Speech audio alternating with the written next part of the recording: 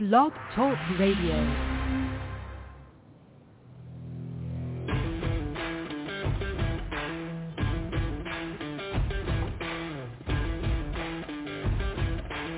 The following broadcast is brought to you by the iGolf Sports Network. Golf Talk Live is sponsored by the iGolf Sports Network and Golf Tips Magazine. Here's Andrew to tell you more about our sponsors. iGolf Sports is a live stream broadcast and media production company providing quality programming designed to attract the golfing enthusiast. And Golf Tips, the game's most in-depth instruction magazine, including reviews on the latest equipment, tips from top teaching professionals, all designed to help you improve from tee to green. Welcome to Golf Talk Live with your host, Ted Odorico. Join Ted each week as he speaks with some of the best in golf. This week's special guest will join us a bit later.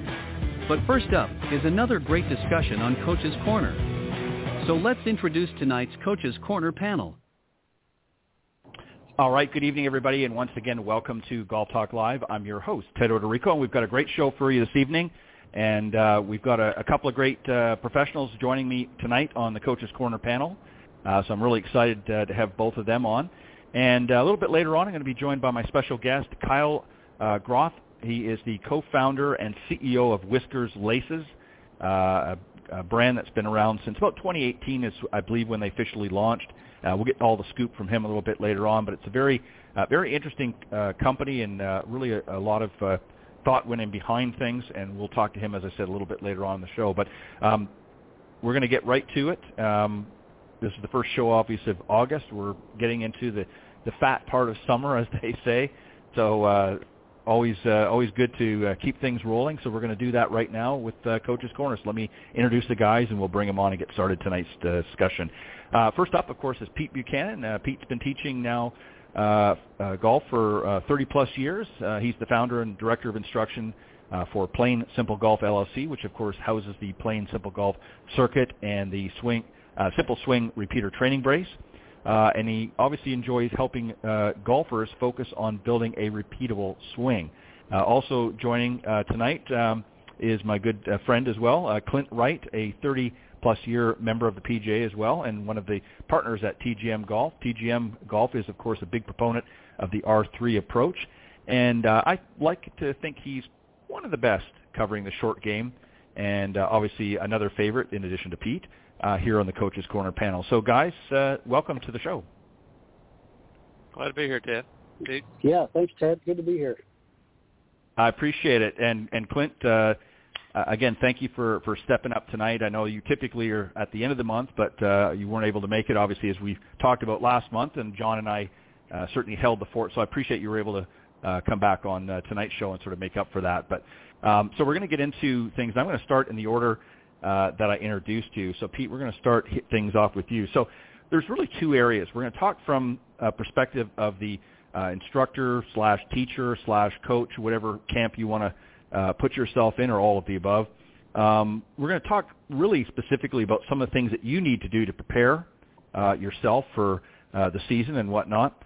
And then we're going to talk a little bit, if we have time, how to make the most out of your golf lesson. Of course, I'm referring to from the players. We're going to have some questions there that we'll try to get your perspective on that, what the players should do before they come to see you, and maybe even during the process. So, Pete, I'm going to start with you, and I'm going to ask some of these questions I'm going to ask of both of you, just because I want to get some different perspectives. So the first one is, as an instructor, what are you looking for during the lesson? So when you've got somebody, and you can use either or example if you want to use from a new person that's never been out there before, that's maybe coming to you the first time, or somebody that you've been maybe working with for a few years, and they're coming back again this season to get your help. As an instructor, again, / coach, what have you, what are you looking for during the lesson? What is it that you're looking to see from them as you prepare to give that lesson? Well, again, thanks, Ted, for having me on. Clint, looking forward to it. It really depends a little bit on, what lesson you're giving. So if it's somebody that I'm having for the first time, at the beginning, I'm obviously looking for, what their habits are and what the tendencies are, and looking for the causes of why they hit the shots they hit. But I'm also going to be asking them questions so that I can get a feel for how they learn, whether they're going to learn more mechanical, more audio, where they do it, where they're going to listen or they see it. So I'm trying to phrase some things that will give me some feedback that helps me understand how they're going to learn. And once I get that down, then I can, move the lesson relative to how I want to move it based on how I feel they're going to learn the best. And if I've had them around for a while, then I'm going to go right off the bat to say, practicing, what are the things that you've been working on? How are they going? What do you feel you have questions on? What sort of things that, you feel that you've really got down? What things do you still need to work on? And then, we'll sort of base the lesson from there. But I'm trying to get a sense of, first of all, on a new person, who they are, what they do, where they're from, how they're going to learn, and then somebody who's been around for a little bit, just trying to take them at the spot they're at and then try to move down the road and continue to work on getting them to where they need to be so they can understand fully what they're trying to do. Well said. And Clint, I imagine you concur with a lot of what Pete said, and maybe there's some other things that you want to add to it. Maybe more from a perspective of somebody that's taken some lessons before. Maybe you've worked with them for a little bit over the early part of the season. I'm sure there's certain things that you're looking for. Maybe one of them I can think of myself off the top of the head is, have they really been paying attention throughout the season? Right. Are they, ingraining some of the things that we've talked about already? So go ahead, give me your thoughts. And again, you're welcome to choose either or, a newer player or somebody a little bit more seasoned that's been working with you. But just give an idea of what you're looking for when you're getting ready for that lesson. Well, I agree a lot with you. If it's a new student, they have to know you, and you have to get to know them and see just how much, what their status is. Get some baseline videos of what they're doing now, things of that are. If it's someone you've been working with for a while, you have that data already. You've got videos from season all the way through. And what I do at that point is try to have a conversation. Data on your round look like? Where's your scoring swing? How many greens you're hitting? Kind of information. Then we can start looking, because it's kind of gotten away from them. We want to go line that video again and says, okay, here's what it looked like when you were hitting it, and here's what it looks like now. So where's our problem area? And you want to make sure that you're fundamentally playing the club face, assess where they're at compared to where they started, and then with them from there. Yeah, I think there's a lot of, and obviously there's a lot of variables in anything that you're doing, again, depending on the level of the student, whether they're newer, whether there's somebody that's been working, or even if they haven't been working with you, but they've been working with another coach. Obviously, the first and foremost, you want to assess where they're at right now. It doesn't matter what they were yesterday, and we don't know what's going to happen down the road quite yet. Hopefully, we're going to guide them in the right direction. But the idea is we want to find out where they are right now. And it's important to ask those, as Pete pointed out, and you as well, Clint, is to ask those questions, to have that conversation. I think one of the biggest mistakes that we've seen in the past with golf instruction is trying to teach necessarily to a method or methodology, if you will, for everybody. What might work for one is not necessarily going to work for somebody else. So I think asking those questions, getting where they are right now, and then finding out and putting a plan together, which brings me to the next question, Pete. I'm going to start with you on this. So once you've had that conversation, and again, if you want to use one as an example just for clarity, do you have a set game plan on what you want to tackle first in the lesson? If so, what might that be? Well, the first thing I'm always going to look at is, face control for me. I want to make sure that they've got control of the club face, because that then leads to everything else being a little bit easier to achieve. So I want to make sure that, the club face is getting to where it needs to be, and then they understand how to get it to where they need to be.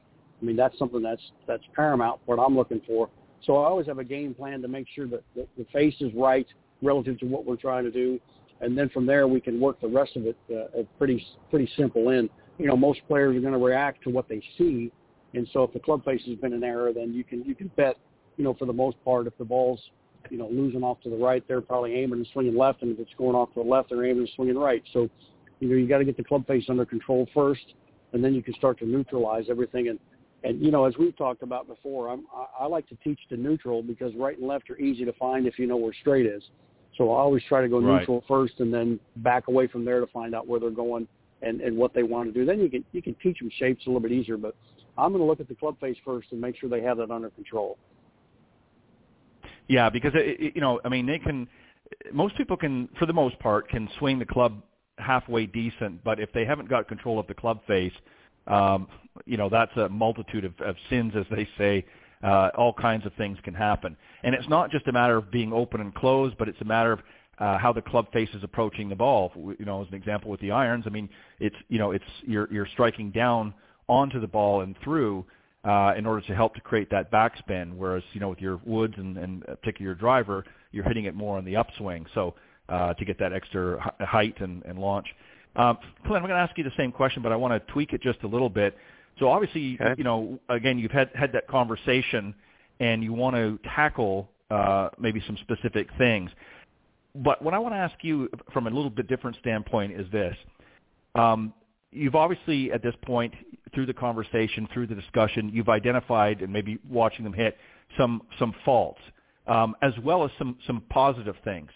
Do you think, and just based on your experience, is it better to start with the positive things sort of as a reinforcement and then say, but, you know, here's a few things that we could tweak a little bit better and help improve, as opposed to just sort of coming out from the gate and hitting them with all the negative. And I hate to use the word negative, but you know what I'm talking about, you know, with some of the areas that they're really struggling with.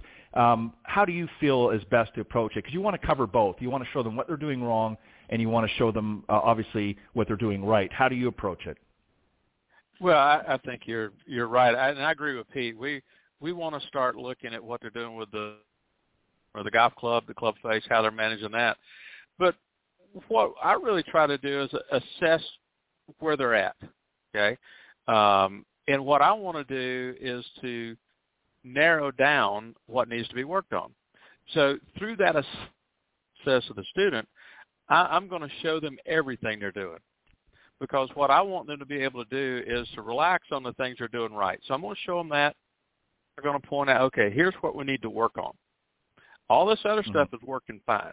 We want to make sure they understand that. Because one of the things that we see a lot, I think, Pete, everybody that teaches will see it, is that the student will go, and unless they leave there with a clear that they want to work on this area and this area only with these drills, don't worry about all the other things you're doing right. Because if you get off that path, you're going to keep doing the wrong thing, and then you're going to take something that was right and turn it wrong. So we want them to leave there with a clear understanding of what they're doing good, to where they won't mess with it, but then also a very clear understanding is that we want to make this negative portion, or that what we're not doing quite fundamentally as sound as we are maybe some of the other things in the swing. We want to make sure they're very clear on that forward, and then we want to build that portion of their swing that we need to work on. We want to build it into a closer relationship with what they're already doing right. So with that in mind, they need to know both. What they're doing right, they need to know what they need to work on. Yeah, I agree wholeheartedly. I think it's important for golfers to have that positive reinforcement, to let them know what they're doing right. And you're exactly right, Clint, in your analogy is we want to focus specifically with drills and so forth on what they need to improve or make adjustments on, and not bother with the other stuff. Obviously, they're going to keep working on those things to keep them sound, but you don't want to start doing it. The last thing you want is somebody that's got a pretty good grip to start suddenly monkeying around with that, thinking that's going to help this other issue over here, which may have nothing to do with the grip. And then all of a sudden they've got a bad grip on top of the other things that you've been helping them to work through. So you're exactly right. Absolutely. I think you have to and I think we've seen that too many times where the student kind of takes it upon. So you have to be I think this is where communication comes in very very importantly from the instructor standpoint, that they clearly understand. And I think one way to do that is, obviously if you're able to show them through video and things like that, it makes for some a little bit easier for the learning process. But I think you also have to get them to acknowledge what you've said, not just, yeah, whatever. You want them to let you know that they understand what you're getting at, and getting them to sort of not just repeat it, the words that you've said, but explaining it back to you so that they get it. Because that's another thing, too. A lot of times people just agree, okay, yeah, I get that, and they really don't. But they're too embarrassed or they don't want to seem, stupid or something by not acknowledging it. So sometimes you have to, when giving them the information, you've got to make sure that they give it back so that you understand that they understand. Right. I think that pretty much covers it. So, Pete, another thing, too, is obviously, again, I think we've learned over, the last decade or so particularly that we're all different when it comes to our swing. Some are, a little quicker maybe. Some are a little bit slow and methodical about their swing, for lack of better words. Obviously, we have different shapes and sizes of folks out there and different ways that we can approach it. But most people, if they're coming to any one of us, need some sort of a change to be able to, improve their game. But how much change is too much? Where do we cross the line or not cross the line in making changes? Is it can be harmful if we make too much change, and particularly too much change too quickly? Well, that's a great one there. I think for You're me, welcome. Yeah, thanks, Ted. No, I think for me, I'm always looking at cause and effect, and so you're always going to be able to work yourself into the simplest movement of why things are going on, because you got to get to the root cause. And the root cause, if you can change it, you can probably get 3 or 4 or 5 other things to take care of themselves by changing one. And that way you're not doing too much. If you get to the root, it's going to be simpler to get the rest of it done. And I think, you've got to start from there. And I think if the root cause is something that's going on with either the setup or something that's going on with the backswinger, I think you've got to concentrate on that and then let everything else flow from that. I don't think you can give them, too many options at one time. You've got to get to the root cause, get that under control, and then see what's going on with the ball flight, and then gradually work towards the rest. So I think that's how you can simplify it. But I think from a standpoint of giving them too much, if you're trying to work on back and through and shift and weight and club, and you could work on 17 things at one time if you really wanted to, and that's just too much. I think you have to concentrate on what the specific area of concern is that's causing what they're doing, and then start from there, and then build the process from that point. Yeah, well said. And Clint, just to add, if you've got some things you might want to add to it, obviously you want to see what the result is of what they're doing right now, and from there work backwards and say, okay, this is what the result is. This is what's happening to the ball, as it were, and we're going to work back to find the problem. What do you think as far as changes that are needed to be made? Obviously, there's going to be some in most cases. Is there a point where we can make too much change and actually make the process harder and more difficult for the student because now they've got so many things they're working on? How do we find balance and not do too much too quickly? Well, I think it's one of the things that make great teachers is to recognize their student and what their capabilities very well may be. And so we end up with a lot of folks that if we can help them correct and get fundamentally sound just a little better, then we then evaluate, okay, how much time is my student going to practice? How much are they going to play? Have we got 10 years to work on this or 10 days? It depends on where you're going. And and you also have to keep in mind what the student expects. We work with people that can't break 100. So if we can get them down where they can shoot 90, they're tickled to death. So we have to evaluate the student and what time they're going to have to practice and work on certain things. And I think we started the simplest, what do you fundamentally sound to get the ball in the air and move it forward. And then you decide and see how that reacts. What do they do from there? Is there anything that needs to be corrected?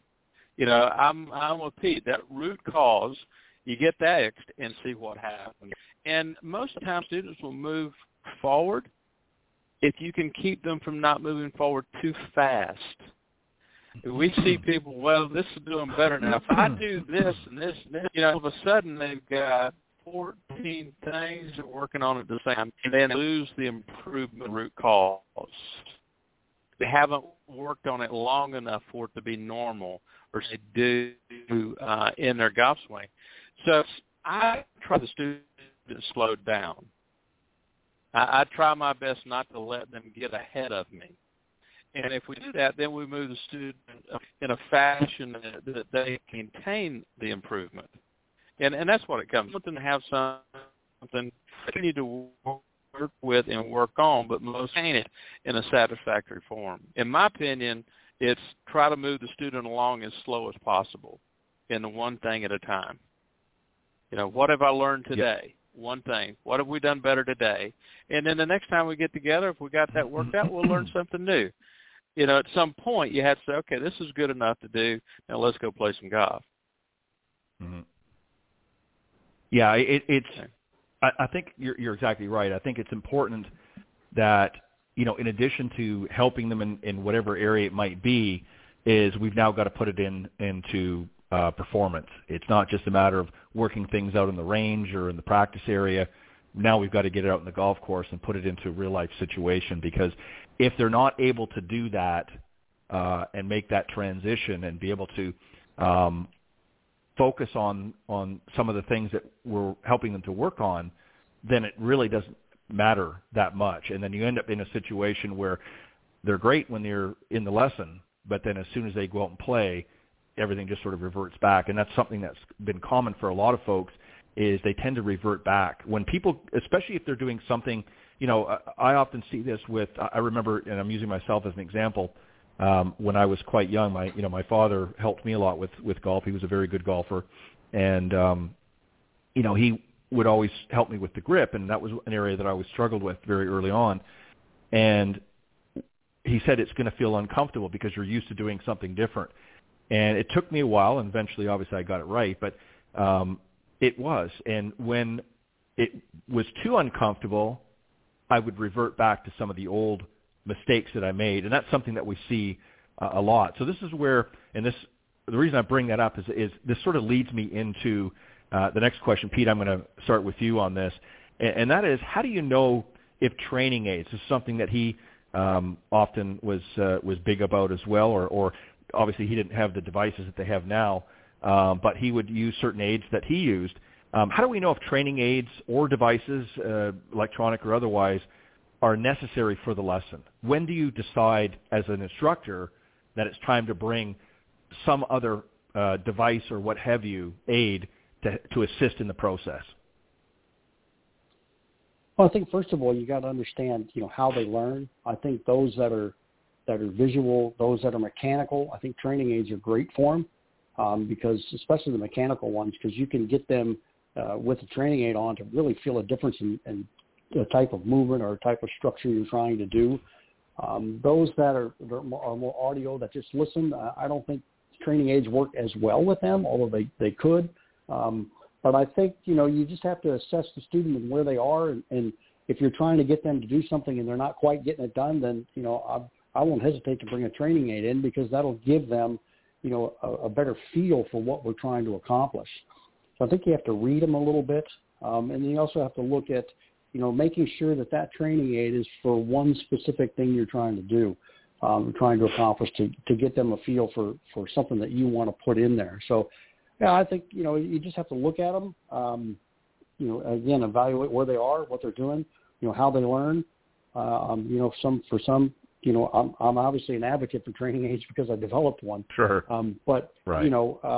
I think they're not for everybody, but there definitely are times when they can really take it to a certain point. I mean, I used one last night. I had one of my guys that I've been working with for quite a while, and I finally just said, look, I'm going to put you in this, and I want you to make a few swings, and, you could just see the light bulb come on.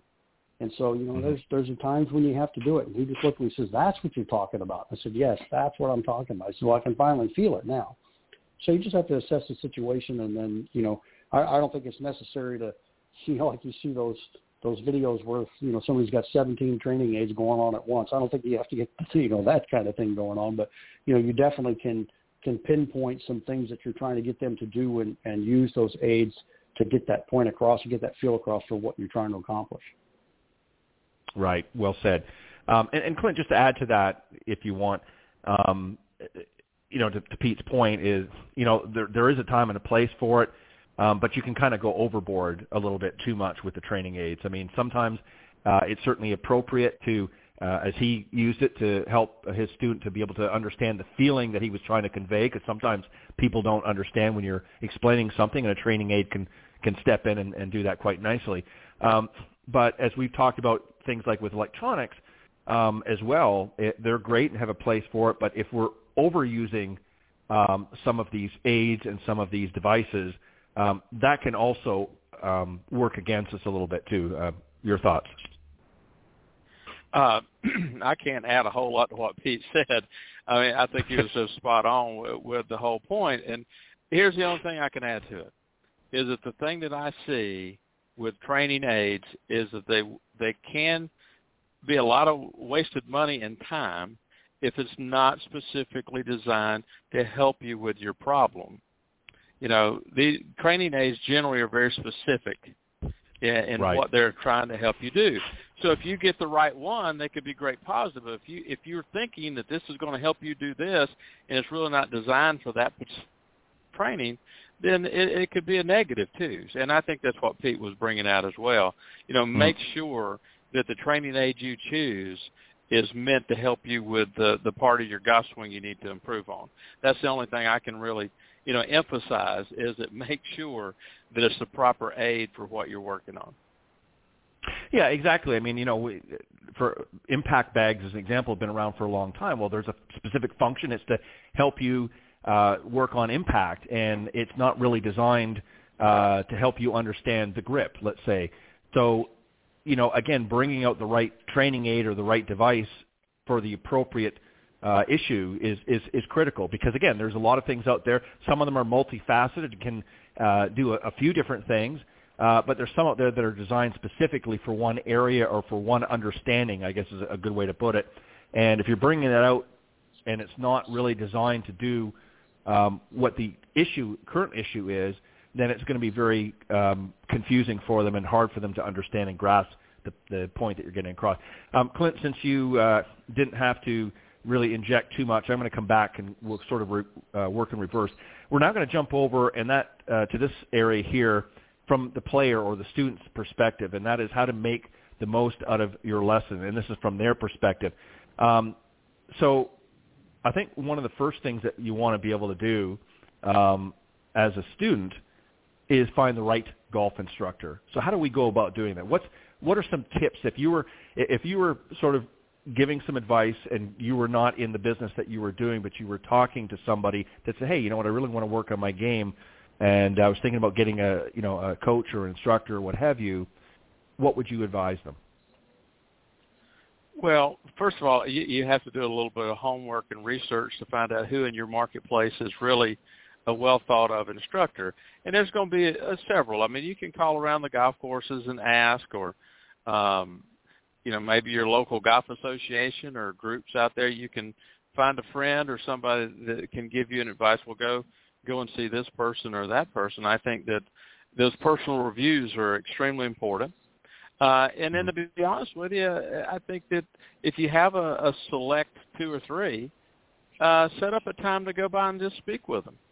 See if you're comfortable with their personality and what you can fit in.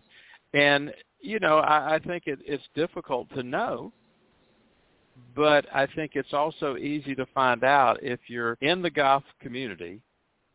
That word of mouth advertising is the best thing going.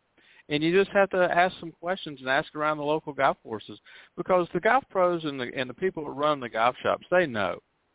And they're going to not generally single out one person or two maybe, unless they're specific to their facility. Yeah, this guy here is good. That's what you would expect. But if that's the case, then try to set up a time to go speak with them and see, and to let them know what your objectives are. Yeah, I don't think it's a one-way communication. Hey, here's what I'm trying to achieve. And to be honest with you, in today's world, the way golf is booming, do you have enough time for me to be one of your students? Because I want to be able to do something on a regular basis. What's your schedule like? Am I going to get a lesson on once a month? Is it going to be every other week? Here's what I expect of my instructor. Can you deliver that for me? And so that communication back and forth is really good. But word of mouth is huge out there in our industry. But I guess if anything else right now, do you have time to take on a new student?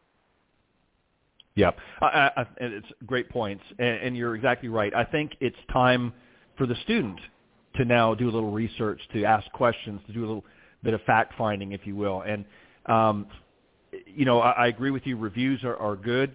I personally like the personal word of mouth, if you will, or personal reference, so somebody that's maybe worked with that individual to get feedback. But the key thing is it boils down to personalities. You might have a golf instructor. Again, I think they're all good, but maybe the personalities just don't gel as well with one another. Maybe they're a little bit more direct and to the point, and are typically maybe have dealt with a higher caliber student over the years, so they're not used to, or maybe haven't done it for a while with a real beginner, so they tend to be a little bit faster paced and whatnot. And that may not be what you need. You may be looking for something different. So I agree with you. I think you need to do your homework. I think you need to ask around, visit, some of the local courses if you've got a few there, or contact the associations in your area and just say, here's what I'm looking for. Can you recommend, 2 or 3, and then go from there. Pete, I'm going to bypass you on this one because I think it's pretty much self-explanatory. But there's obviously many reasons why you want to take a golf lesson from a player standpoint. You certainly want to, maybe you want to compete. Obviously you might be also learning to play for social enjoyment or some other reason.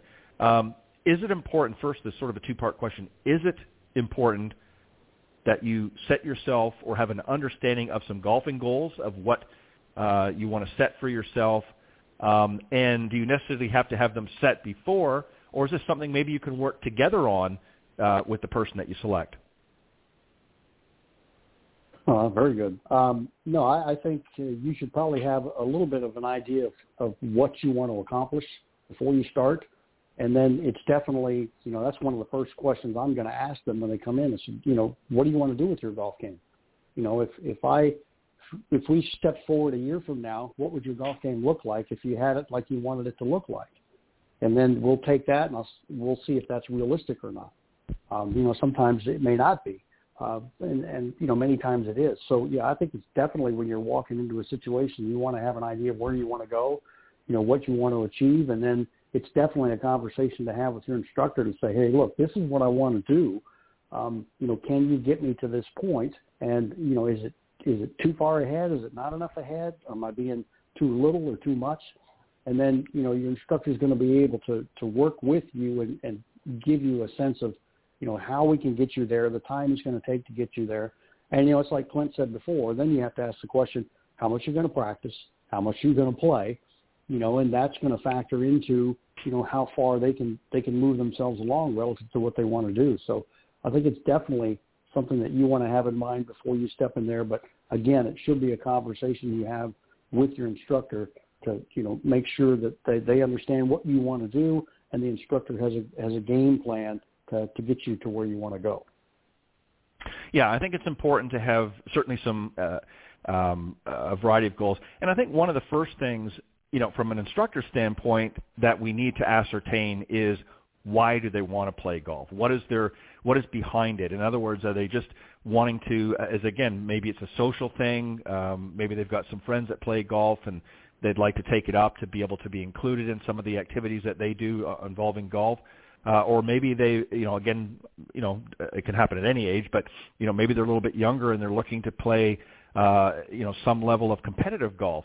So I think really the first question needs to be asked before we really get too far in the weeds with goals is, why are they playing the game in the first? Why do they want to take up golf? Why do they want to play the game?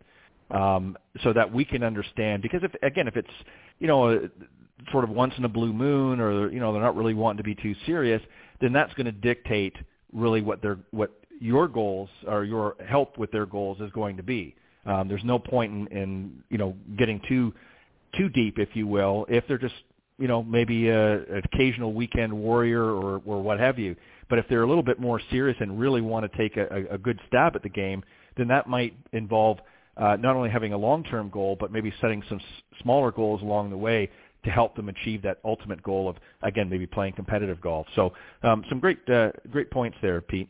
Clint, I'm going to come back to you on this one here. And so we've selected our instructor, and we've maybe set some goals, and now it's time to take our first lesson. What should we be doing to be prepared for that first lesson? When we show up at the course, what is it that, again, sort of you want to see or you want them to do in order to be prepared properly? Well, if it's a new student, somebody that hasn't played before, there's really not a whole lot they can do other than have a little enthusiasm. They want to play. If they have equipment, make sure they bring it with them. Be on time. Always be on time. If it's a person that's played for a while, before they take the lesson, I would, in the first conversation on the phone or wherever it is, I want to see some of their data. I'd like to be able for them to give me an idea somewhat of how they're playing now, okay? So I'm not starting cold turkey. I'd like to know what's their average score, what's their handicap, possibly give me some idea of how many fairways they hit, things of this nature. How many times a week do they play and practice? Just basic information and data on how that person is playing right now to where we know what we got a starting point. If I get a player that's played for a while that's shooting 100, then and I know that they're not hitting the green in regulation and they can't get a wedge on the green, then that gives me some idea where we might need to start. If they're a mid-70 shooter and we know we're hitting X number of fairways and greens and this, then we can go to those specific areas that need improvement in order to lower their score. So it really comes down to whether the student is a beginner or accomplished, but mainly they come in the willingness and enthusiasm to want to improve at whatever level they're at. Yeah, that's the key thing, is be ready to have a conversation. One of the last things that I want them to do for me before we leave the lesson is I want them to tell me what we've learned today. What have I told you that you heard that's going to improve your golf game? That keeps them on track. So then the next lesson comes back, well, how are we doing on the things we learned last week? Let's take a look. Be prepared to show me what you've learned and be prepared to show me how you've accomplished it. If we haven't, we'll try again a different way. But those are the things I'd like to see a student do at a lesson. If they're a beginner, come with some enthusiasm and ready to do some work. If they're a player or at whatever level, bring me some ideas on how you're playing now and where you see your problems at, and let's see if those jive up with what reality is. Yeah, again, great point. Definitely, I agree. You want to, especially for your first lesson, I mean all of them, but for your first lesson particularly, first impressions are important. So, you want to make sure you're arriving early and obviously be dressed comfortably and have everything there, clubs and so forth. And if you don't have a set of clubs yet, then certainly you can let your pro know, and they can arrange to have a set or certainly a number of clubs available for you. I like to, regardless of whether it's new or somebody that's a little bit more seasoned, I want them to come early enough that they've got a few minutes to stretch and loosen up a little bit, maybe even hit a few balls to warm up. I don't care so much where they're going or whatnot, and this can be while I'm, in another spot. They don't have to wait till I'm there. But I want them to be ready so that they're not just sitting there, plunking themselves on a bench somewhere or and just sort of waiting, for me to show up. I want them to be actively doing things. I think it's important that you want to come with maybe a few questions or topics that you want to address. And that goes to, some things that we've all mentioned here along the way, and that is, certain areas that maybe they know they're struggling with. If they're a new player, we're starting sort of at ground zero. But if it's somebody that's been playing for a little while, there may be some specific areas. It might be their driving, it might be their short game, what have you.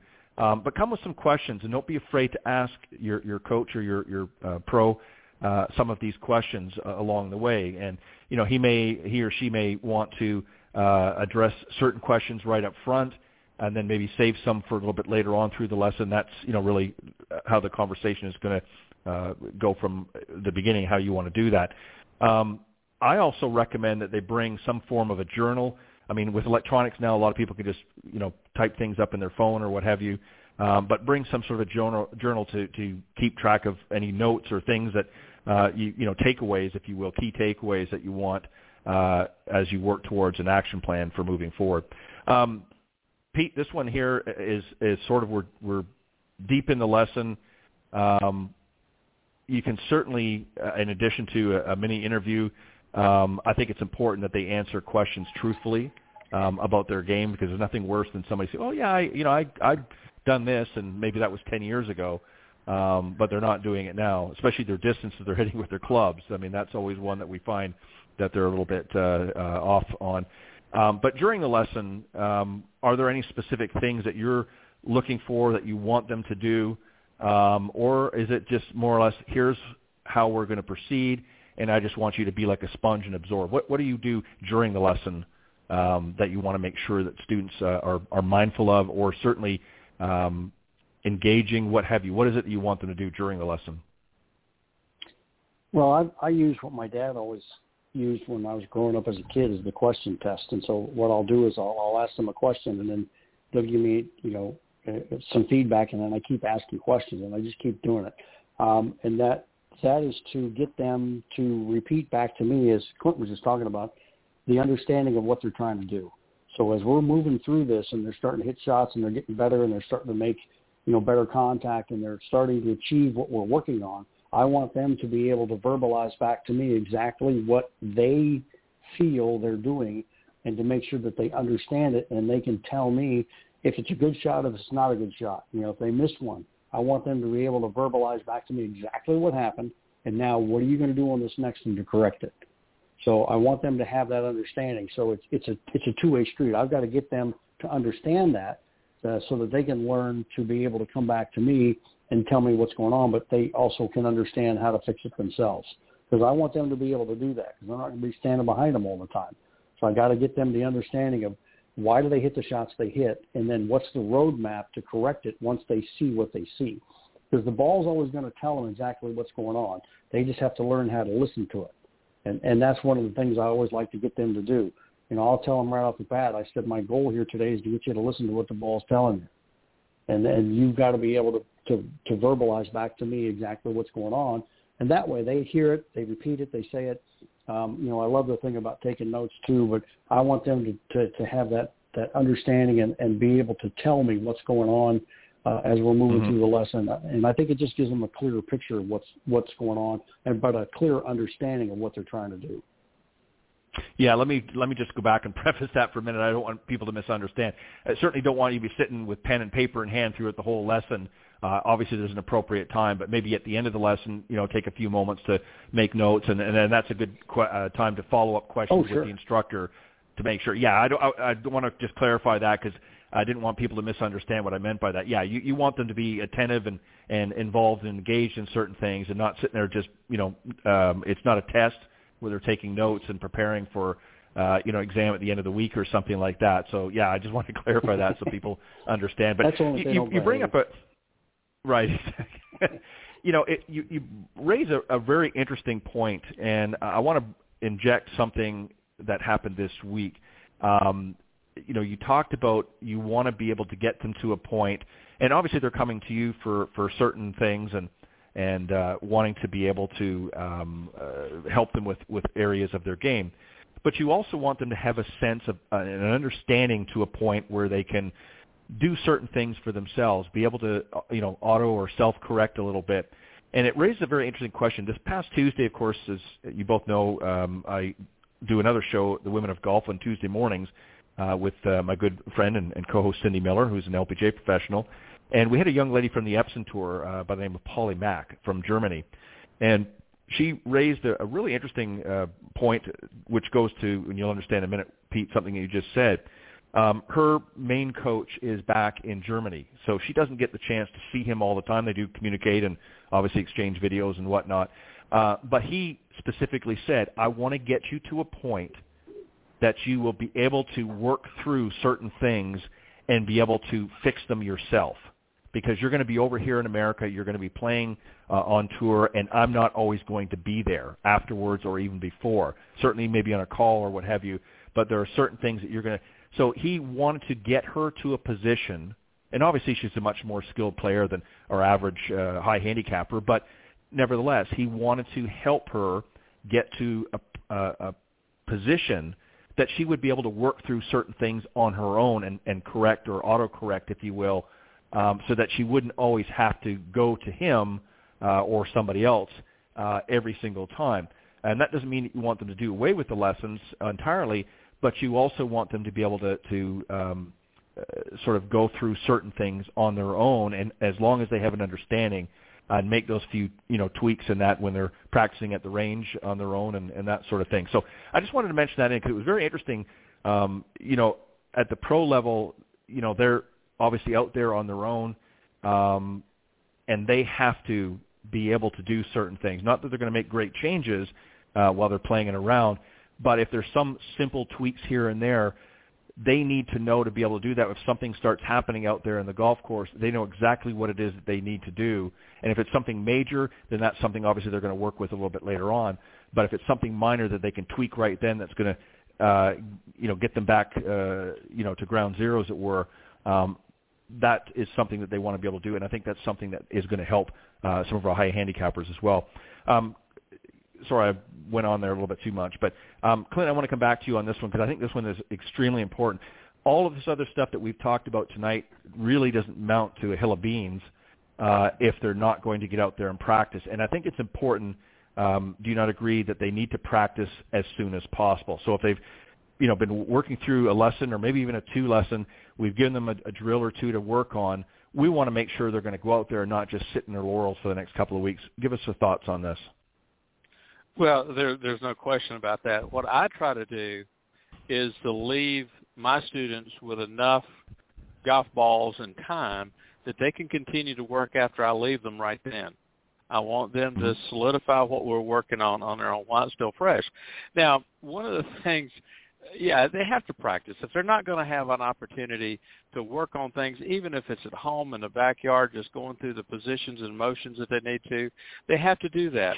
If they're not willing to do that, they're wasting their own time and money, and ours as well. So I'm very plain about that to begin with. If I'm going to take my time to try to help you improve with your time and your money and what we're doing, I'd be very frank with you. If you're not going to do that, then don't take golf lessons. It won't do you any good. It'll be frustrating because you think you're going to get better, and if you don't put the time and work into it, you're not going to, no matter how good an instructor you got and no matter how many lessons you take, you're just not really going to get that much better. Now, with that said, let me go back to what you were talking about. And Pete probably does too, is I videotape my students' swings throughout the lesson. Mm-hmm. Not all at the beginning, not all at the end. That way, when I go back home and if I got some time, I'll review those swings to see if I missed anything. Because you can slow it down, you get a better look at it. Now, one of my students' mothers caught on to that, and she said, "Can I videotape the lesson?" And I'm going, well, certainly you can. It's your time and your money. There's your lesson. And I now begin to encourage all of my students to videotape our lessons. That way they have a record, something they can go back to, that journal you're talking about. Now it's in their phone in the videos.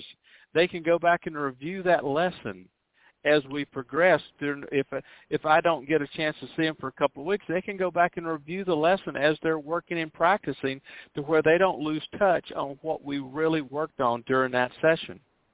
I mean, it's a wonderful idea. Now, not all instructors may want them to do that. To me, it's a help for me as a teacher because I can stay on point and know I'm being videoed and we're going to do this really good. But on the other hand, it gives the student, it gives the new students of our generation anyway, or our time, what they deal with. It's in the phone. It's on video. They don't write stuff down. They record it. Right. They use videos. And so, therefore, if they have that lesson recorded, it's theirs forever. They can continue to refer back to it. Keith made a mention a minute ago about the path, how the path that they took to get better. It's in that video record. it's there for them. We don't have to write it down and remember it. It's there. So what I would encourage a student to do, anybody listening out there, and instructors as well, get your students to begin to videotape some of the lessons where they'll have it as that record of reference to refer back to when they're out practicing and being what we call being their own coach. That's what we really want to be able to do, is to get our students to be able to be their own coach, to where they don't just revert back to some bad habits as we're moving up the ladder. Yeah, excuse me. Pardon me.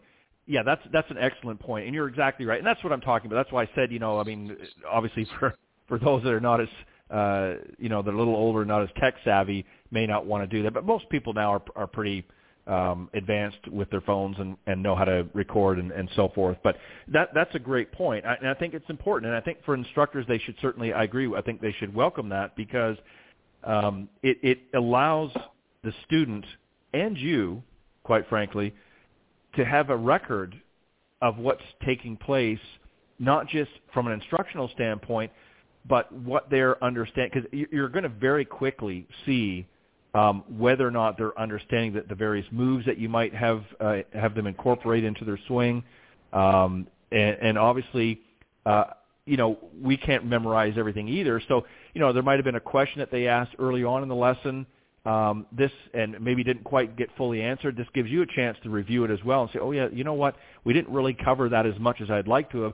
Then it gives you a chance to put together some notes and shoot them a quick email back and say, hey, I was looking at the video that we did today of the lesson, and here's some extra things that I want you to be thinking about or working on. So I agree with that. I think that's it's almost really a given now, and I think you'll find particularly some of the younger players coming up now.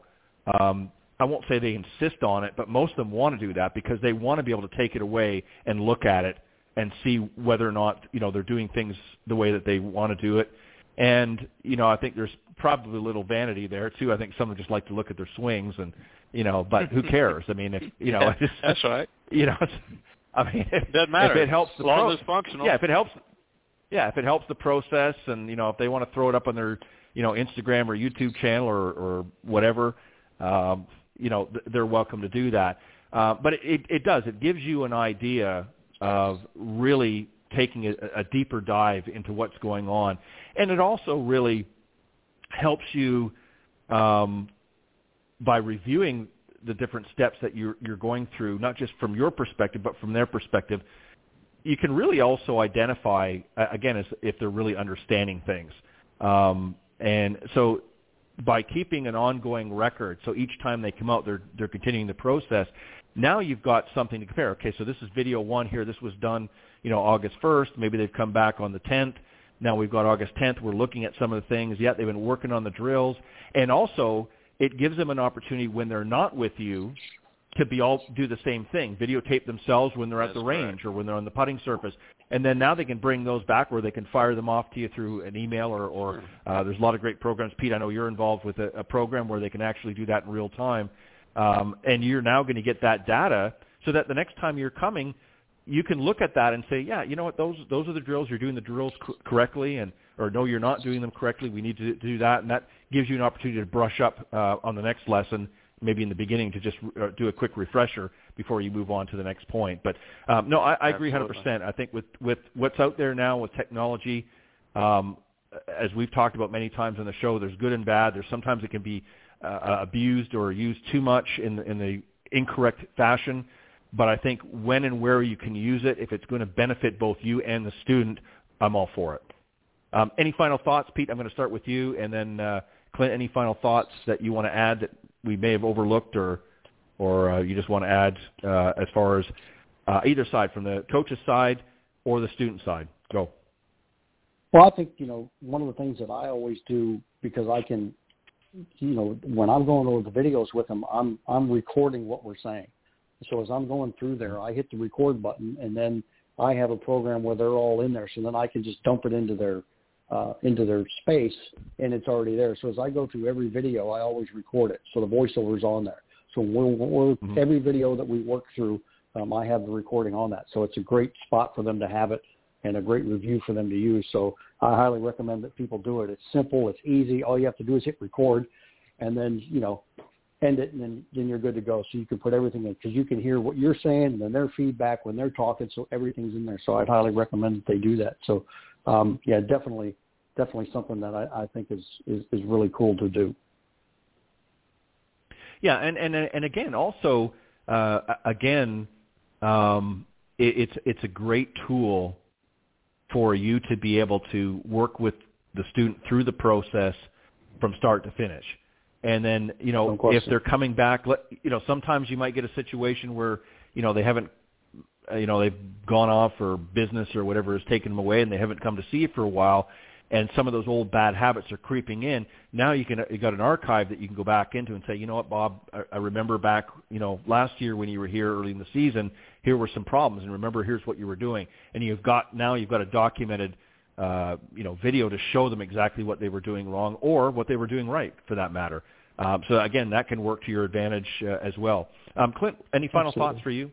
Yeah, Ted and Pete, I think we've covered this pretty well, to be honest with you, throughout the hour we've been together. I mean, great questions, and it really comes down to some really straightforward common sense when you start looking for an instructor, or from an instructor standpoint, how you deal with the interaction and the personalities and how a lesson works. And I think that the one thing from an instructor's standpoint, I think that Pete would agree with this, is once we get a sense that the student's getting frustrated, it's time to take a break. It's time to move away. Yep. And let's catch our breath here and relax a minute, and let's move forward. And I think from a student standpoint, when they're out practicing on their own, they catch themselves getting frustrated and tension live. You got to sit down, rest a minute, get a cup of water, and just relax, and then come back to it. It's not like you just got to stand there and bang ball after ball after ball being frustrated. Cut the tension, cut the frustration, and start over. There's nothing wrong with that. I mean, and to be honest with you, I think it's part of the process. I mean, it's just not going to be all automatically successful in creating this new and magical swing. There's going to be ups and downs involved in that process and time, and both the instructor and the student needs to be able to take a deep breath when it gets a little on the frustrating side, when, like you mentioned about your grip, it doesn't feel comfortable. This is not working right now. Maybe I should just back up and let's try a different one. From a student standpoint, I think very quickly that if it's not working, cut the frustration. If you find from an instructor standpoint that maybe it's not quite getting to the student, it's imperative for us to back up and try a different approach to the same idea. Therefore, we can connect with the student of what they can connect to that's not so frustrating for them. It was a great discussion, guys. Really enjoyed it. Yeah, you've got to be willing to adapt, both as the instructor and also as the student. And I think there was a lot of great points there. And really, one of the reasons why I like to talk about things like this is because, a lot of students, especially new students, are very intimidated, coming to the lesson tee because they, maybe they've never worked with an instructor. They're, a little bit gun shy, as it were. They're not sure what to expect. And I think, helping to ease their mind a little bit and saying, it's not just, you're coming and we're going to tell you what to do. You've got to be engaged as well from a student's perspective. You've got to be engaging with questions and not be afraid to ask. And you've got to be, especially, I think it was Pete, or I'm not sure, maybe both have said this earlier on, but you've got to come open-minded. There's nothing worse than, coming to a lesson, especially your first lesson, and you've been watching a bunch of stuff online, and you're coming with not the right questions, but just a lot. Well, I watched so-and-so, and he did this, but then I watched so-and-so, and they did that, and then they're actually more confused than what they need to because they've gone and they've seen 2 or 3 different things. Some are from valid instructors, and others are just from some, YouTube guy that, is yah-yahing on the channel about what he or she can do, and sometimes that can work against you as well. So some great points. Pete, go ahead and let the folks know if they want to reach out as we wrap up, and then Clint. Okay. Well, thanks again, Ted, for having me on. Clint, it's always a pleasure to chat with you. I always enjoy it when we're on together. They can reach me at PeteBuchananGolf.com. All my contact info is there, so a very simple thing to do. And as I've always said, just let's start with a question. If you want to take some instruction, drop me a note. Let's get a conversation going, and through that conversation, we can set up something to work on your game. So, again, thanks, Ted. I appreciate it. Always a pleasure, Pete. Clint, best way they can reach you. Yeah. Best way is Clint Goff at 001 at yahoo.com. And like I said, Pete said, just drop us a note. It's been the last 2 or 3 shows we've been on, Ted, have been wonderful. I mean, the insight that you have and the questions that you ask is great. We see it every day on the lesson tee. You bring it to the air where we can discuss it and get more people to understand what they need to be doing to improve on the game, and I think hold their instructors accountable as well. So it's a great show. The conversation was wonderful, and look forward to it later on in the year to be on again. Thanks, Pete. Well, I appreciate it, guys, and I think it's important that we're learning too. I mean, we're learning certain things as we go along. The industry is always forever changing.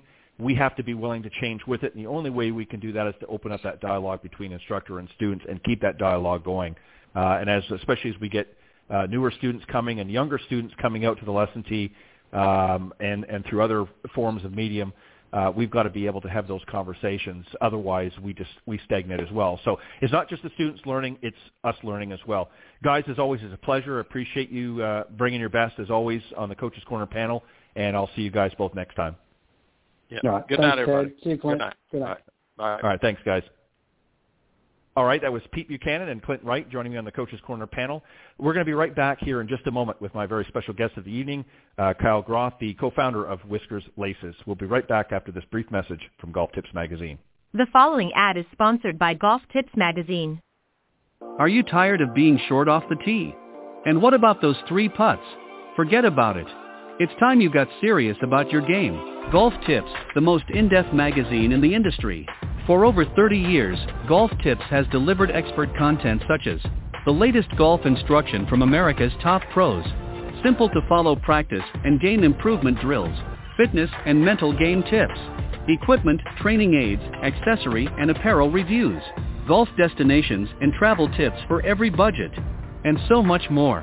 Don't miss a single issue. Go to golftipsmag.com and subscribe today. All right, welcome back, and I'm very excited this evening to be joined by tonight's special guest.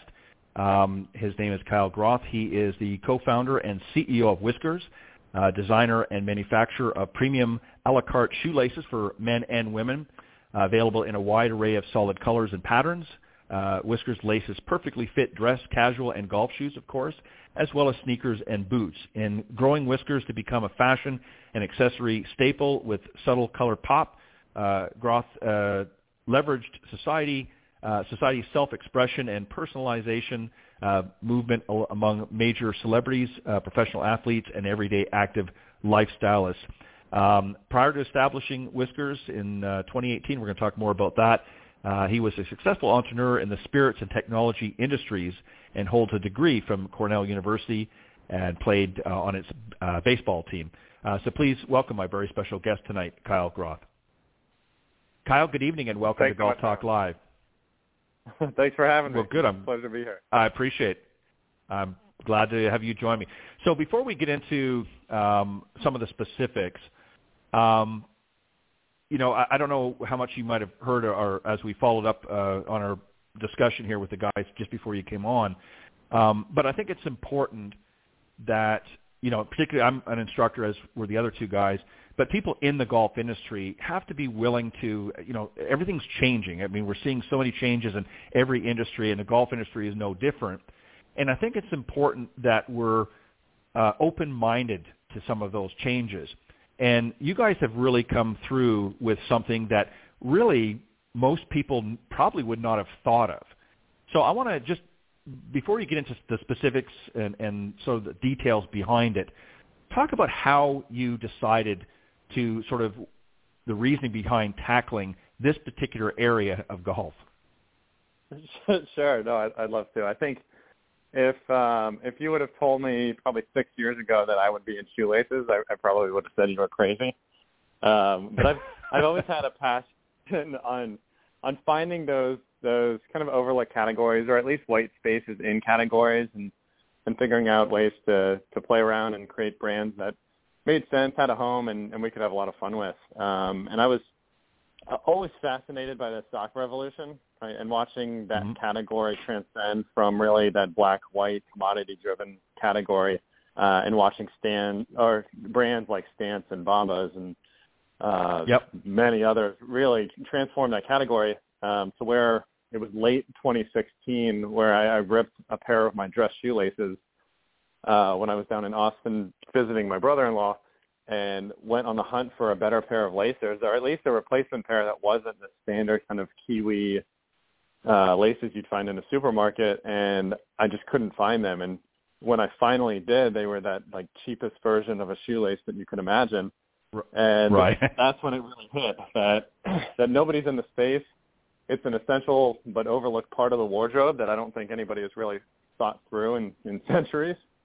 And so once it hit, the more time that passed, the more excited I got about it. I went down probably a 6 month like shoelace rabbit hole, pulling all the data I could and exploring who was out there and who was really thinking about this category and how they were thinking about it. And it really came down to there were a few footwear companies that were offering different colored laces, but they were still thinking about it as that commodity, buy 10 for $10. It was your cheap cotton lace that's still going to rip.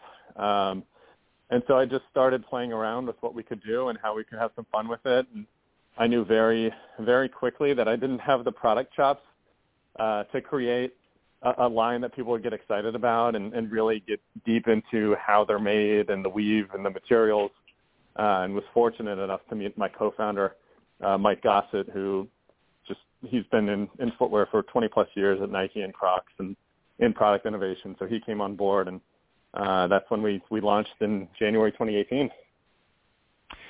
What's really interesting about this, and again, I want people to really understand this.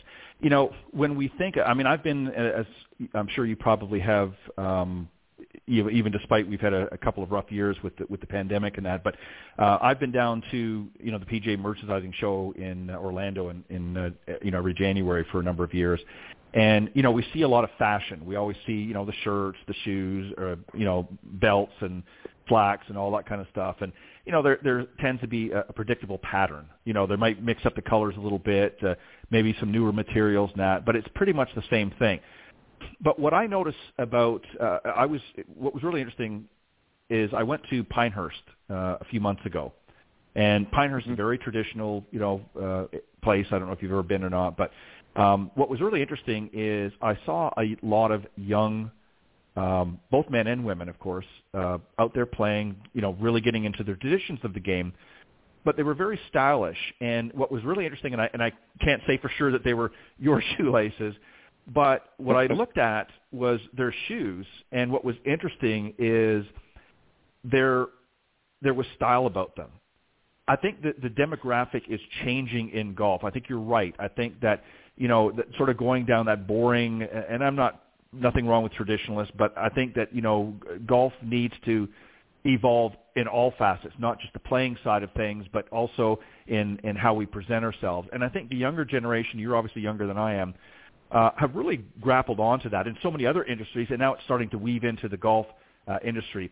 And I really like the product that you have, because it's not just a matter of throwing a bunch of colors together. As you said, it's actually about providing a better quality product. And believe it or not, when you come across people look down at your shoes. And if you, absolutely, it's true. I mean, it's true. They look at your shoes. They're checking you all out. They're looking at what you're wearing and stuff. But people will look at your shoes. And it really presents an opportunity to kind of make a statement. Does it not? No, it absolutely does. And I think that's been a really fun learning about being in the shoelace space is, to your point, right, one thing we've said since day one is shoe contact before eye contact. Right. But we have seen with laces, I think what's really fun about laces is that you can be loud with your shoelaces and there's still just this subtle pop of color, right? It's not like wearing very loud pants or a shirt. There's still just a subtle pop depending on what you're wearing. And we've seen kind of what we've come out with really resonates no matter what your style is, right? Subtle or loud. It just depends on the person. And I thought that was really fun. When we first launched, we actually didn't launch with any kind of what we call our boring collection, like our blacks, our browns, our whites, because we wanted to get the brand out there. We wanted people to see them. And we really started to see those colors pick up, and of course blues really, and then we started to see purple pick up and pink pick up. And then when we did launch black and brown, we thought nobody's really going to care. And then those immediately became top 10 colors, I think, just because when you spend a lot of time thinking about an accessory that nobody really does, and you can create a more durable product, people will come and pay a premium for something that's going to last and looks a little better.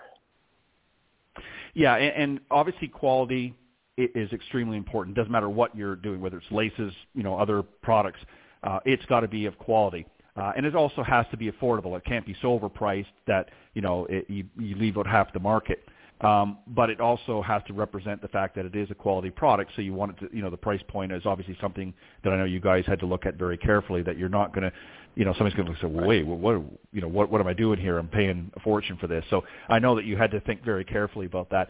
But to go to my point, I think it gives people an opportunity for a number of reasons. We've seen for years, for an example, from a collegiate standpoint, you see people wearing their collegiate colors. Whether it be in a shirt, they might, if they're a football or baseball or what have you, they're going to wear their college team jersey or colors of some sort to represent that, hey, this is my where my eye is focused to, I guess is the way.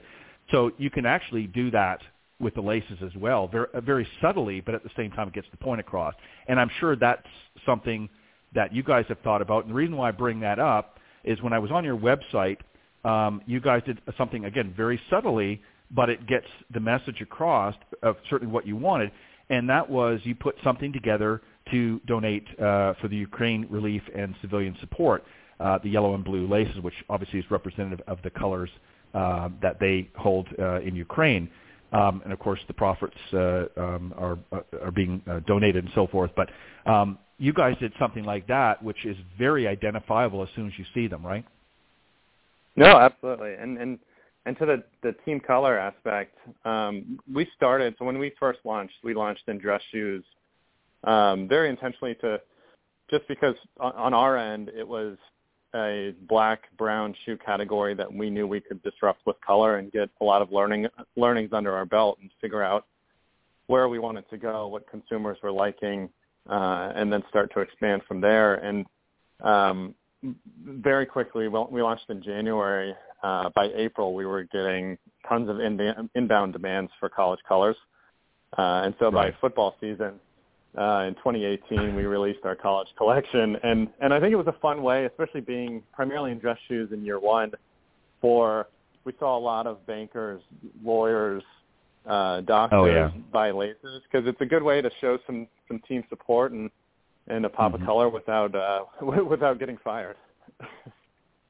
Well, exactly. I mean, you can walk into the boardroom, in your suit and tie if that's what you're wearing. If you're at a high-profile company like a major bank or financial institution. But as I said, you look down in your sneakers or your dress shoes or what have you, and you've got a little pop of color that's representative of something that's important to you. So they can still get the message across and let those that can visually see an idea of where their heart is, as well as obviously in the boardroom. And I think it's great. And I knew that when I first heard about Whiskers, that was something that you guys would gravitate to, because that is something in all clothing lines, everybody does that because that's something that's important to people. Again, you spent 4+ years in college, you develop, for the most part, a kinship, if you will, with your school and support the teams and so on and so forth. So you see, I've seen people 60, 70 and beyond that are still sporting those colors in some fashion, still supporting those teams, and they've been long gone from, their collegiate days. So, it's a win-win for not only them to be able to have access to that, but for you guys to be able to fill that necessity. So talk about a little bit about the quality, because you mentioned that earlier, and you said that this is something that was important to you, was not just sort of coming out with a bunch of colors. You wanted to make sure that the quality was sound. So how did you guys go about doing that? Sure, yeah. So one thing, and it's a good thing Mike came on board, because otherwise we would have a whole different collection in front of us. But Mike Gossett came on board, and the first thing he did is he said, we want to release everything that we release should have a purpose in your closet. And so every new release we've come out with has had an intention in mind. And so he's really spent a lot of time dissecting sizes, dimension, weaves, material across all categories. And so that's why we separate our laces by category, is that they all had a shoe in mind, right? Or at least a category of shoe in mind, and that's how they were designed and constructed. And so whether you're getting dress shoes, sneaker, boot, golf, they all have slightly different weaves, slightly different mix of materials, and slightly different aglets, which is the end of the shoelace as well, depending on what we found was the best fit. And so we make all of our laces here in the U.S. and North Carolina. And then through the pandemic, right, it was, I think, hard on every industry, and us especially. We said, all right, let's make sure people are still buying shoelaces when they're just sitting at home and not wearing shoes. And we were lucky enough to do well through the pandemic, but that's when we really wanted to hone in and update all of our product and packaging to where our goal as a company was. And so we made a transition over to North Carolina, updated the materials so that all of our polyester is made from recycled plastic bottles. All of the cardboard is recycled, and then we found our laces come wrapped around this spool, a little wooden spool, and we found a nice sustainable birch farm in Maine that's been producing these for hundreds of years, or at least over 120 years. And so we really wanted to focus, make sure that the product hit home with a product that we really wanted to create, and then along with that is updated slightly some of the weaves and designs and colors around that. Yeah, and you raised something that's really, I think, important as well, especially in this day and age, as we become more and more focused on things like climate and so forth. It's important that the products that we're putting out there are coming from a good source, not just necessarily a supplier, but somebody that's thinking about that as well and saying, hey, we're using recyclable products, this sort of thing. So that, you're doing your part to sort of help the environment. And I think that's important because that goes well. And again, it's happening. Everybody's starting to recognize that, but particularly the younger generations coming up that's first and foremost. I mean, obviously they're excited to have, a variety of different products out there, but that's an area that is very, very important, particularly for the younger generation coming up now, is that we're being good stewards of our environment. So it appears, certainly from what you've discussed and what I've seen on your website, that you guys have been on top of that, and kudos to you and the rest of your group for doing that. I think that's important. So one of the other things you mentioned also is that you offer a variety of laces for different shoe types and so forth, but obviously golf is an area that you guys really want to put a sort of a big push on, particularly here in 2022. What has been some of the feedback that you guys have gotten? And I also note that you guys are sort of adopting a push as well among some of the PGA players and their caddies. What has been some of the feedback generally that you've gotten, and what particularly have you heard back from maybe some tour players or their support caddies and so forth? What's been some of the feedback? Sure. No, golf has been a blast. I grew up playing, and so I was excited. And very early on, right, we launched with dress shoes, and then just the overlap with the dress shoe category and the golf category is so heavy that we immediately started getting inbound inquiries as to when we're going to release golf laces. And so we came out with a small golf test in 2019 to really just gauge consumer feedback and figure out what players liked, what weaves worked well, what styles worked well. And then especially the golf category is interesting because you kind of have two different styles of shoe. You have more that classic FootJoy dressier style of shoe that is a smaller round lace, and then the newer athletic style shoe that's more of a flat athletic lace. And so we wanted to make sure we really nailed that and didn't come out with a big collection that just didn't make sense. And so this year's been a lot of fun. So January was when we started to make a big push. We released our collection that were excited about. And then we've had great feedback. We're starting to see week after week on the PGA Tour. We're seeing more players. I think there were 3 in the top 15 last weekend wearing some of our camo laces, and it's just been a lot of fun. It's been fun getting player feedback and then caddy feedback, and a lot of it goes with we've seen a lot of demand around either college colors. Some players are asking kind of for country flags as well for some of the international players, and then some colors around their foundations as well to support what they're doing on the charitable side. But it's been fun seeing them on TV, and that's been, I think, the most fun is now seeing them in the wild. This week I saw just a random person in the airport wearing Whiskers, and I walked over and gave him another pair. So it's been it's fun just seeing him out there. Well, yeah, I mean, for any entrepreneur, it's always exciting to see people enjoying the products that you're putting out there. One question I always have, and this is something that's always been a pet peeve of mine when it comes to laces, and I'm just wondering if this was something that you guys looked at or had feedback on, and one of the things about laces was it didn't matter how tight you tied them, they always managed to come loose a little bit. Is there anything that you have come across or that you can do in the development of these laces that help them stay a little bit more snug?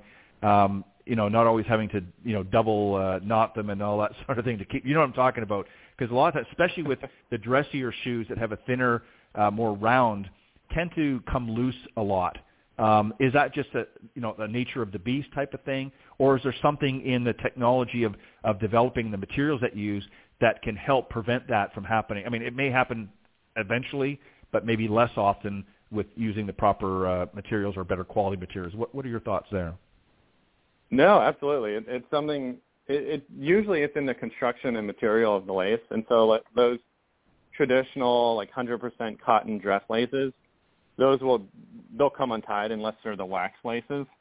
So that's something we've prided, and I think Mike has done an amazing job at is looking at each category and figuring out the right amount of stretch and material to go into whether it be the round, flat, or oval lace to stay tied. And so that is one thing we pride. It sounds funny, but it's one thing we pride ourselves on is the fact that our laces don't come untied.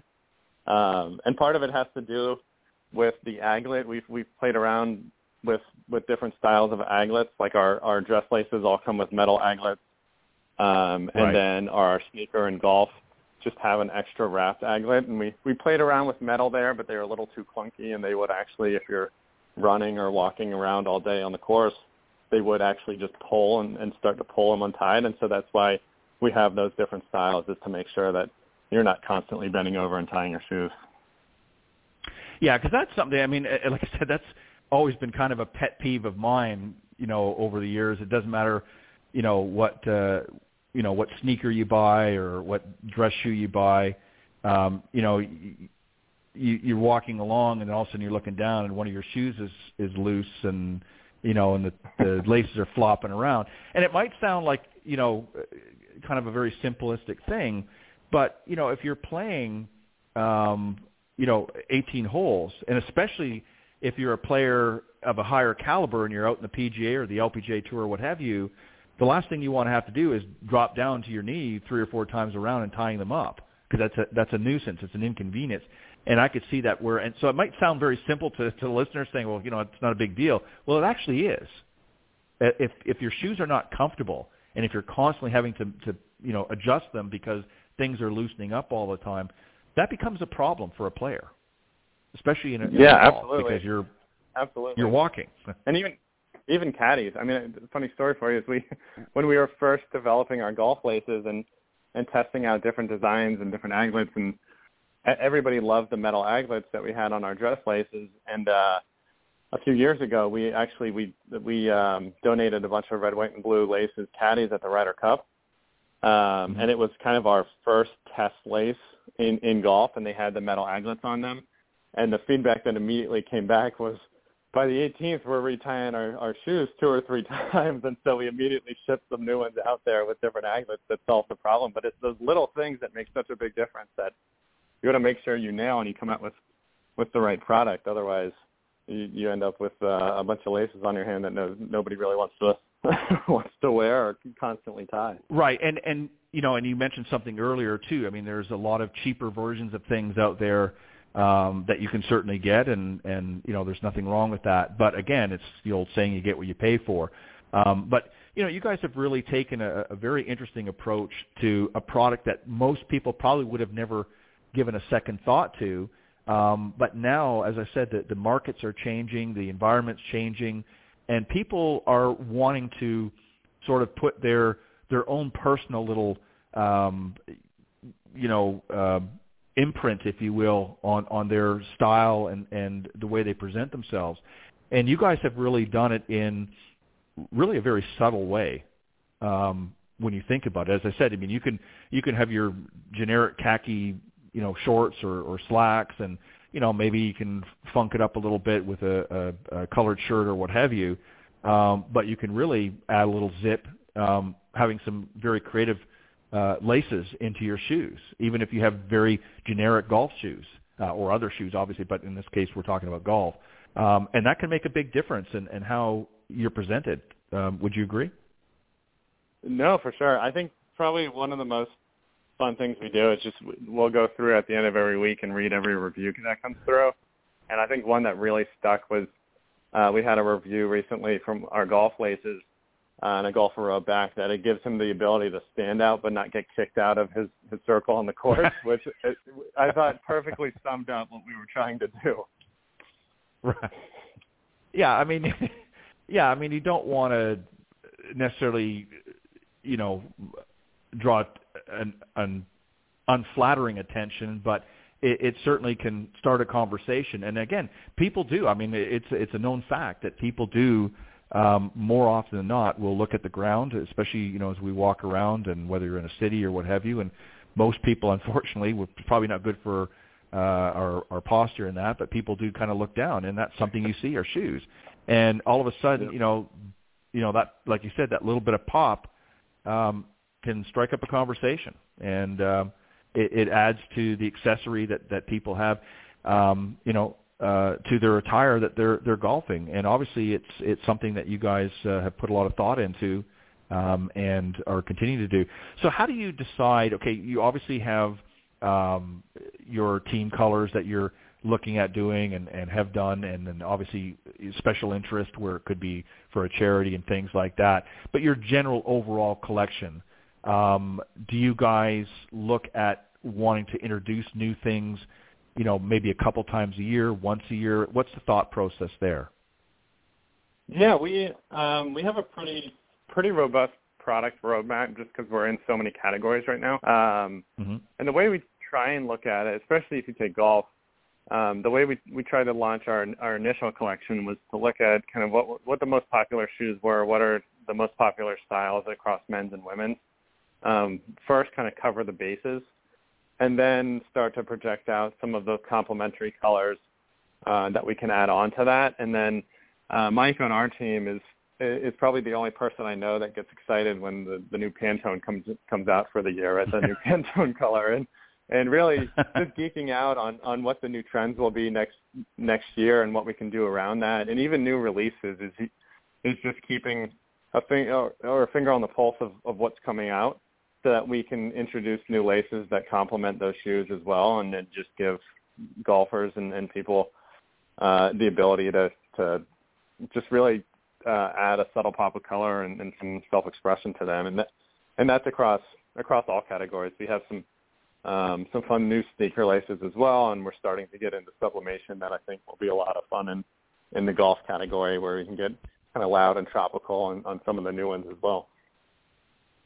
So how do you stay on top of the pulse? What do you do? What do you guys do to sort of, obviously you're reaching out, I'm sure, through social media, and you're, looking at different areas of industry and that to find out. But how do you find out what's going to be, coming out in 2023 that you're going to say, okay, we want to make sure that we're incorporating that into our lines? Sure. There's ways, and especially Mike's connection and the 15 years he spent at Nike, he has access into a lot of what they're coming out with. And we have a lot of great partners in the apparel category and in the space as well, that'll give us sneak peeks into what their lines are. And then we're starting to do some more collabs that you'll see coming on board in 2023 with some of those bigger brands releasing specific laces and patterns with their apparel as well. Very good. And obviously, as we know, with a variety of different shoes, and not just golf shoes, but other things that you do, comes in a variety of lengths. How do you know what length you need for what product? That was probably when we were first doing research on the category. I think that was the biggest barrier for most people on buying laces. Is usually you would go to a footwear manufacturer's site and you would find laces tucked away in the accessories tab on their website, and then you click and they would say, what length do you need, right? 27, 33, 45, 54. And you just have no idea and kind of give up at that point. So what we tried to do was really, and we've bought, I think me and Mike's rooms are just stacked with shoes of all categories, is really find out what those more universal lengths are across categories. So usually it depends on the style of shoe, and then the number of eyelets in that shoe will determine the length.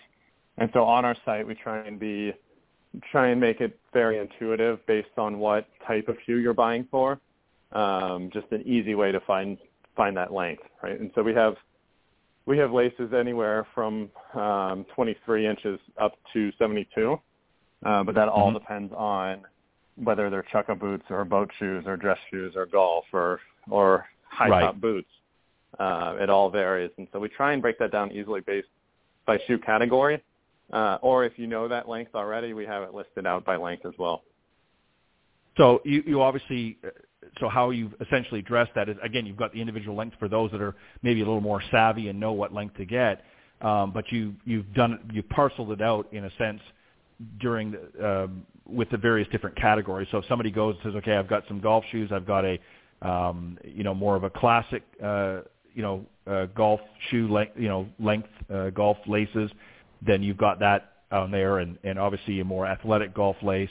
That's going to maybe be a different length. So you've got that set out there, so they can just go on the links on your website under those different categories, and you can pretty much lay it out for them and help them with that decision. So if they don't have to know the exact lengths or measurement of that lace, you're able to help it out through the website, correct?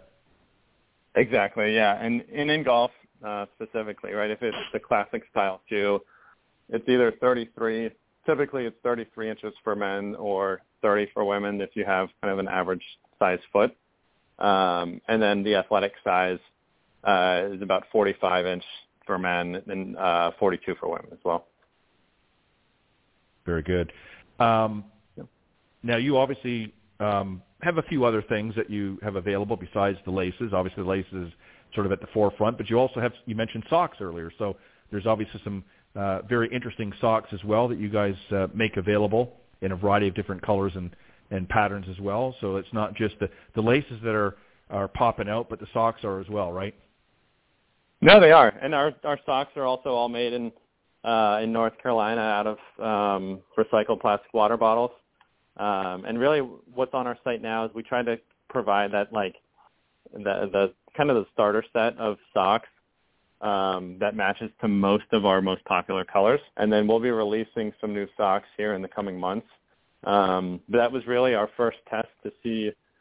We had quite a bit of consumers reach out about socks, and so we wanted to throw it out there knowing that there are 1,000 sock companies and a lot of people have their brands that they love.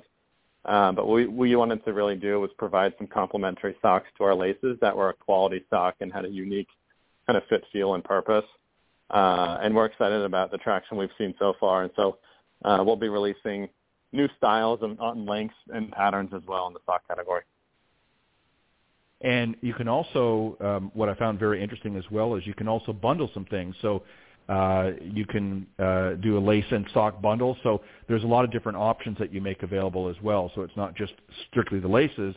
If they want to get the socks as well, you have ways of bundling it together as well. So you guys obviously have put a lot of thought into the process. I mean, you've been doing this now for a few years, obviously, so you're starting to get the feel under your belt. What do you see moving forward? What would you like to do? And obviously your partner as well, you've put a lot of thought in it. Without giving too many secrets away, is there something else that you guys are planning on, or that maybe you can share a little bit with us, or do we need to wait for another time? Yeah, no, I think our main focus really is really pushing the lace category. I think we've seen some really fun traction out there so far, especially this year in the golf space. And so what we want to do is continue on the back of that, start releasing some new colors, patterns, designs, materials, as well as we're playing around on the innovation side. And then our goal, right, that our North Star is for Whiskers to become synonymous with shoelaces, right? We still don't see very many folks spending much time out there, any other companies spending a whole lot of time in the shoelace category. And that's where we really want to live and start to transform. And we think there's a lot of fun we can have in it, not just from a color standpoint, but also material, and start to push it and have some fun with it. And there's some new products outside of laces that we'll be coming out with as well. But really our core is to really dive deep into shoelaces and get customers on board and have some fun with it. Well, and you've got the perfect platform to do this on, coming into golf particularly, because not only have the men's tour, at various levels from the PGA down to some of the other what we call in golf the sort of the feeder tours to the bigger tours, but you have the LPGA and Epson Tour now and some of these other tours now, and I would imagine in addition to the guys that you have a pretty big following of girls and women that enjoy your products as well, correct?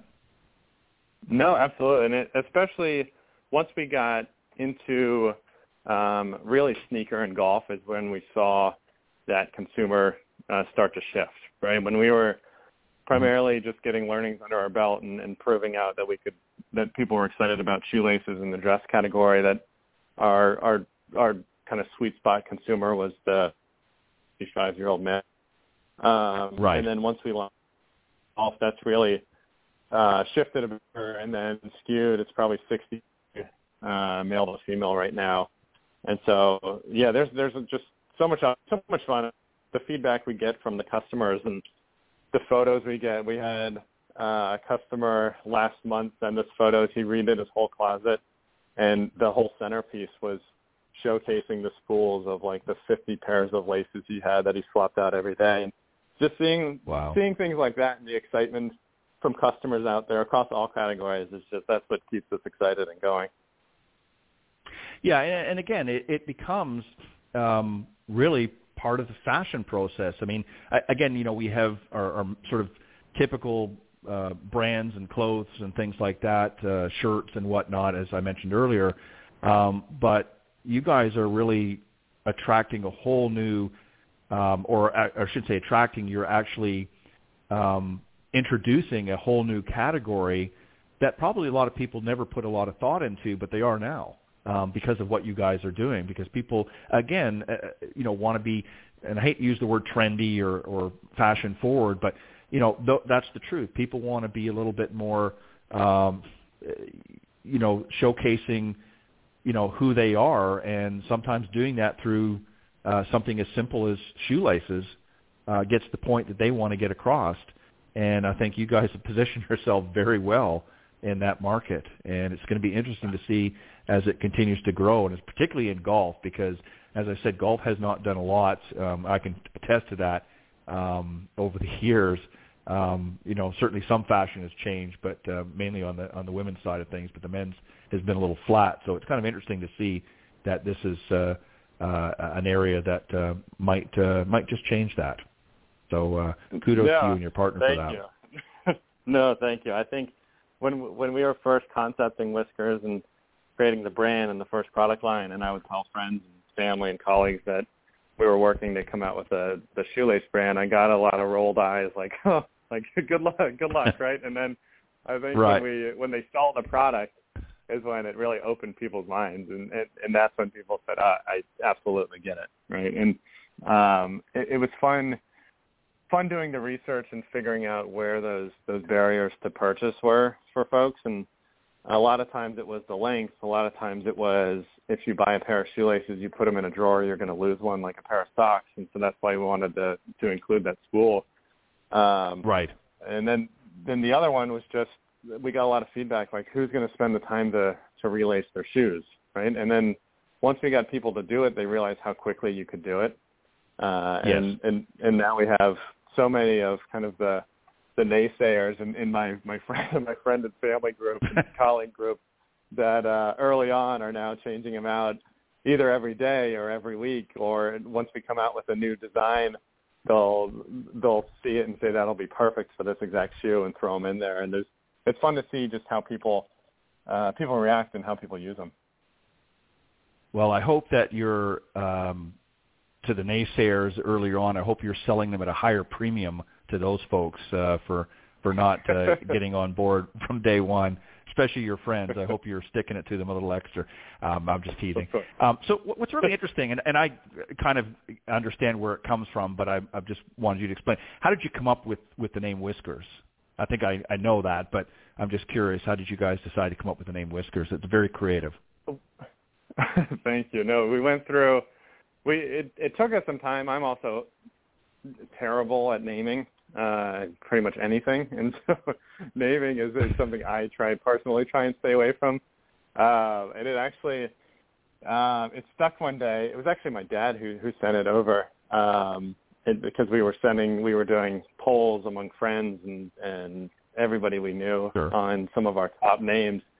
And actually, my dad sent it through, and as soon as he said it, it just stuck. And so Whiskers to us is we had this kind of because our packaging is a little more modern, and we had this wooden spool, and we couldn't find like the perfect feel for who we were as a company, just the four of us when we launched. And as soon as we heard Whiskers, it was like it makes total sense, right? They look a little bit like whiskers on your shoes.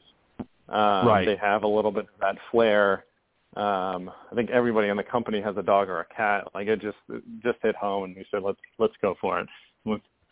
Let's make it known we're not a pet company, but we're selling shoelaces, and I think we've done a good job of that.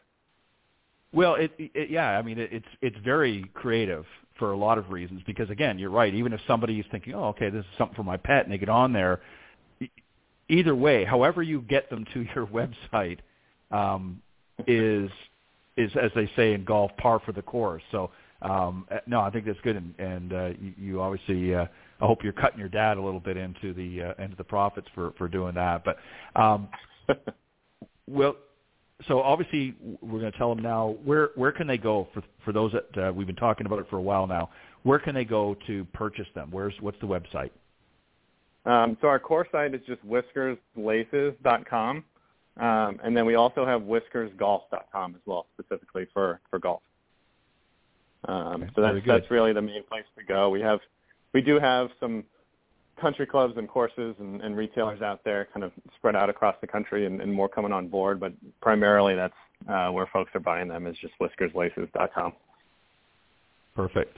And again, I can't emphasize enough, I mean, the fact that you guys have really stepped up and, using a lot of recycled products and making them here in the U.S.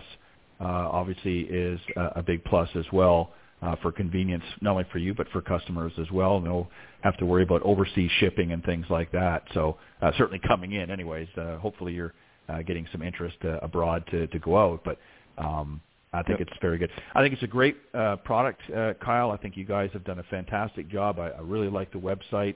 It's very easy and to navigate around, and all the information there they need. And I think it's a great product. I think, it's just, again, another extra breath of fresh air into an industry that's, I can, for one, tell you at my age, is long overdue. So great job on your team and for doing that. And I appreciate you coming on the show. No, thanks so much for the kind words. And yeah, thanks for having me. This was a blast. All right. I appreciate it. I hope you'll come back again and join me on a future show as you've got more things coming out down the pike. Hopefully you'll come back and share some of the new things that you guys are going to be doing as things move over. And hopefully maybe your partner will be able to join as well, and we'll have an even more robust conversation. But Kyle, thank you very much for coming on tonight to Golf Talk Live. I appreciate it. Again, for those of you tuning into the broadcast, go to whiskerslaces.com or whiskerslacesgolf.com and check out their collections. Some great stuff there. Thank you very much, Kyle, again, and I appreciate it. Thanks so much. Take care. All right. Bye-bye. All right. It was Kyle Groth, the co-founder of Whiskers Laces. Again, check out their main website, whiskerslaces.com or whiskersgolf.com. I believe it is actually whiskersgolf.com is the website. And they are very, very good products. Some have been shipped out to me to try them out, and they're definitely good and very good quality, as he mentioned, and make a great gift as well. We've got birthdays, holidays, and that all year long. It makes a great gift and adds a little splash of color and other things as well to somebody's wardrobe. So on that note, I want to thank you guys for joining me tonight on Golf Talk Live. Again, a special thanks to Pete Buchanan and Clint Wright for joining me on the Coach's Corner panel. And again, a special thanks to Kyle Groth from Whiskers for joining me tonight here as my special guest. On that note, I will see you next week here on Golf Talk Live. Thank you for joining me, everybody. God bless, and we'll see you next time. Bye-bye. Thanks for joining us. We hope you enjoyed this week's broadcast of Golf Talk Live. We'd like to thank this week's Coach's Corner panel, and a special thank you to tonight's guest.